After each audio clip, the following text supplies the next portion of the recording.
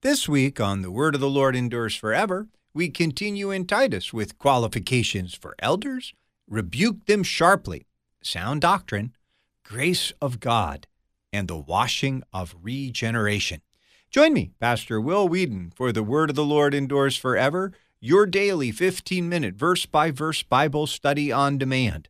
Listen at thewordendures.org or your favorite podcast provider.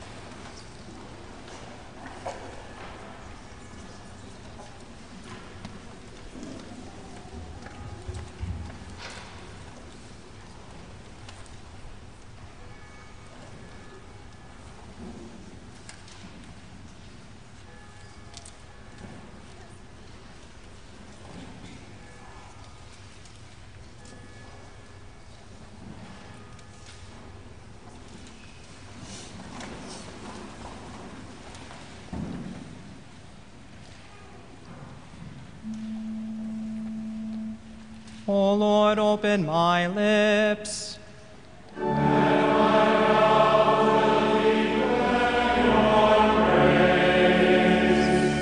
Make haste, O God, to deliver me. Make haste to help me, O Lord. Glory be to the Father, and to the Son, and to the Holy Spirit, as it was in the beginning, is now, and will be forever. Amen. Praise to you, O Christ. Hallelujah.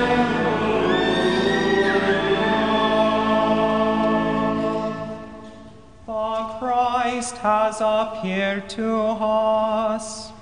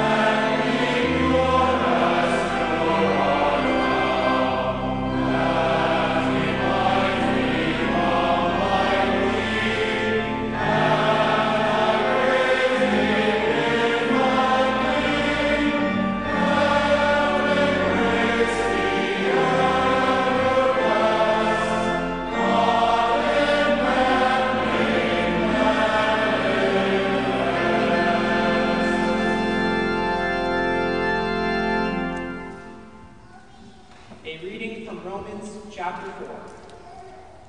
What then shall we say was gained by Abraham, our forefather according to the flesh? For if Abraham was justified by works, he has something to boast about, but not before God. For what does the Scripture say? Abraham believed God, and it was counted to him as righteousness. Now to the one who works, his wages are not counted as a gift, but as his due. And to the one who does not work, but believes in him who justifies the ungodly, his faith is counted as righteousness. Just as David also speaks of the blessing of the one to whom God counts righteousness apart from works. Blessed are those whose lawless deeds are forgiven and whose sins are covered. Blessed is the man against whom the Lord will not count his sin. Is the blessing then only for the circumcised, or also for the uncircumcised? We say that faith was counted to Abraham as righteousness. How then was it counted to him? Was it before or after he had been circumcised? It was not after, but before he was circumcised. He received the sign of circumcision as a seal of the righteousness that he had by faith while he was still uncircumcised. The purpose was to make him the father of all who believe, without being circumcised, so that righteousness would be counted to them as well, and to make him the father of the circumcised, who are not merely circumcised, but who also walk in the footsteps of the faith that our father Abraham had before he was circumcised. O Lord, have mercy on us. Thanks be to God. The Lord will rise upon you, and his glory will be seen upon you.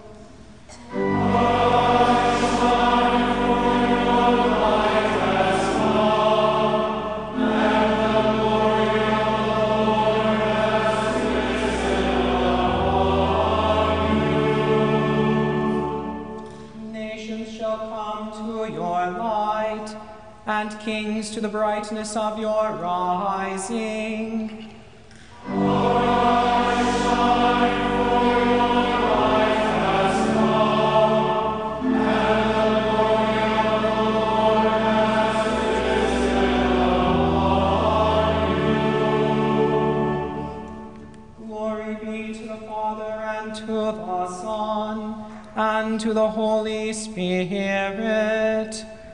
Arise, shine, for your light has come, and the glory of the Lord has risen upon you. Grace, mercy, and peace be unto you from God the Father and from the Lord Jesus Christ. Amen. What then are we to make of Abraham? At least since the time of Lessing in the 18th century, it has been in style to speak of three Abrahamic faiths: Judaism, Islam, and Christianity. The apostle, however, knows of only one genuinely Abrahamic faith, and that is faith in the one who said before Abraham was, I am. In making the case that the righteousness of God is not established by obedience to the law, but through faith in Christ Jesus alone, Paul begins with the patriarch Abraham, the sonless nomad who was made the father of Israel. Jews regarded Abraham as their tribal hero. They were quick to boast of having Abraham as their father, and with such a favored ancestor, they believed themselves to enjoy a place of privilege and standing before God. The apostle does not dispute the claim of their lineage, traced back by the flesh to Abraham. He does not argue them Abrahamic pedigree. Instead, Paul moves to the critical question: was Abraham justified by works or not? If Abraham was justified by works, he has a platform for boasting. There is no room for Abraham or any other son or daughter of Adam to boast before God. The apostle presses his point by taking his readers back to Genesis 15, verse 6, where we are told that Abraham believed God's promise, and it was reckoned to him, accounted to him as righteousness. The good news of God declaring the ungodly righteous is not some new teaching invented by a renegade Pharisee. It is right there in the Old Testament scriptures. As Paul would say in Romans 3, but now the righteousness of God has been manifested apart from the law, although the law and the prophets bear witness to it. This is the righteousness of God through faith in Christ Jesus for all who believe. Father Abraham is a prime example. The one who works earns compensation. A salary for labor rendered is not a gift. It's a matter of simple justice that the workers get a wage for the services that they have performed, the hours that they have put in on the job. God was not paying Abraham for his good works of obedience. God was not rewarding Abraham because of the virtue of his act of faith. Abraham's faith was reckoned to him as righteousness, not by works, but through faith in the promise of the Lord. It is through faith in the promise that God's saving righteousness is imputed to Abraham. Abraham is worded righteous. He is declared now to be in a right relationship to his Creator. It comes not as an achievement that Abraham had merited, but as a gift resting on the promise of the Lord who made heaven and earth, the one who would call light out of darkness and bring into existence out of nothingness the things that are. God's strong word bespeaks Abraham righteous, bright with God's own holiness, to echo the Franzmann hymn. Paul then offers a second example, David. David pronounces a benediction upon the one who is reckoned by God as righteous apart from works. Blessed are those whose iniquities are forgiven and whose sins are covered. Blessed is the man against whom the Lord will not reckon his sin. The divine blessing falls upon those who come before God, not with their own works, but in faith. And Paul is quick to point out that Abraham was reckoned righteous, not on account of circumcision, but through faith. His righteousness did not come about by the law, but by the promise. Paul's rehearsal of the story of Abraham cuts through all the tales and the sagas and the legends that pious Jews had accumulated around the patriarch over the years. Instead, Paul gets to the point that he will make near the end of his epistle in chapter 15, verse 4, for whatever was written in former days was written for our instruction, that by the steadfastness and the encouragement of the Scriptures, we might have hope.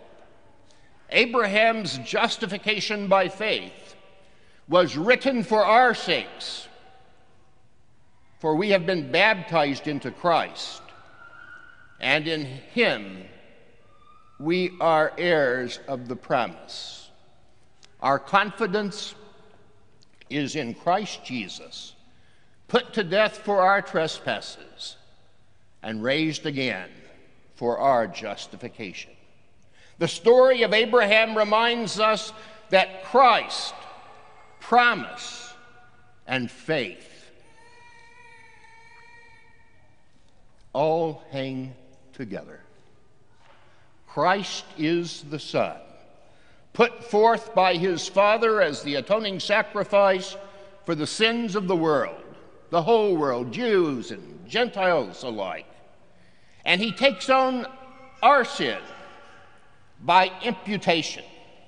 He is made sin for us, dying in our place. And now, raised from the dead, he lives to impute to us his redeeming righteousness. He is the Lord who takes all of our indebtedness as his own, and in its place, he credits all of his assets to our account. Blessed exchange, sweet swap indeed. Christ's righteousness is reckoned to you, giving you a saving standing before God. Faith lays hold of the promise that Jesus' death for sin is his death for my sin. By his word, he promises that none who look to him will be put to shame. His promise is sure and it is certain. Your sins are mine, and my righteousness is yours, says Christ, our brother and our Lord. And he is Abraham's God, and by faith in Christ, he is your God as well. Amen. Peace of God, which passes all understanding, keep your hearts and minds in Christ Jesus to life everlasting.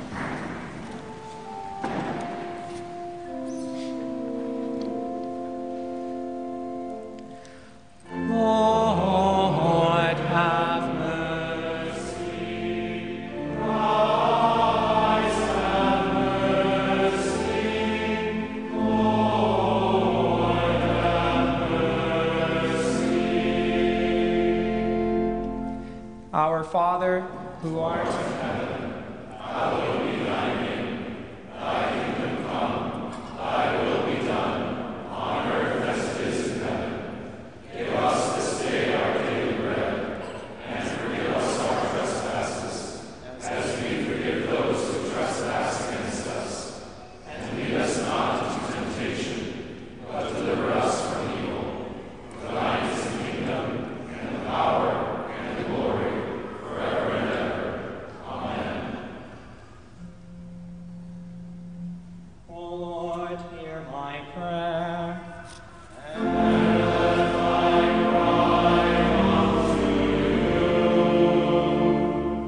Let us pray.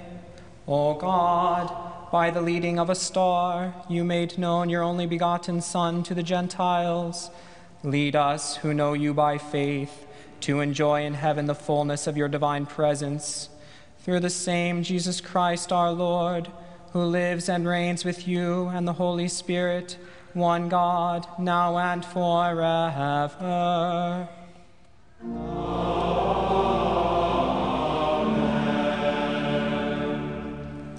Almighty God, send your Holy Spirit into our hearts, that he may rule and direct us according to your will. Comfort us in all our temptations and afflictions. Defend us from all error, and lead us into all truth, that we, being steadfast in faith, may increase in all good works, and in the end obtain everlasting life. Through Jesus Christ our Lord.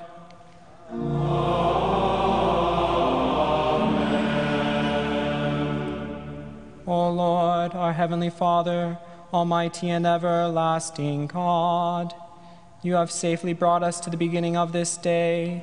Defend us in the same with your mighty power, and grant that this day we may fall into no sin, neither run into any kind of danger, but that all our doings, being ordered by your governance, may be righteous in your sight. Through Jesus Christ, your Son, our Lord, who lives and reigns with you and the Holy Spirit, one God, now and forever. Amen.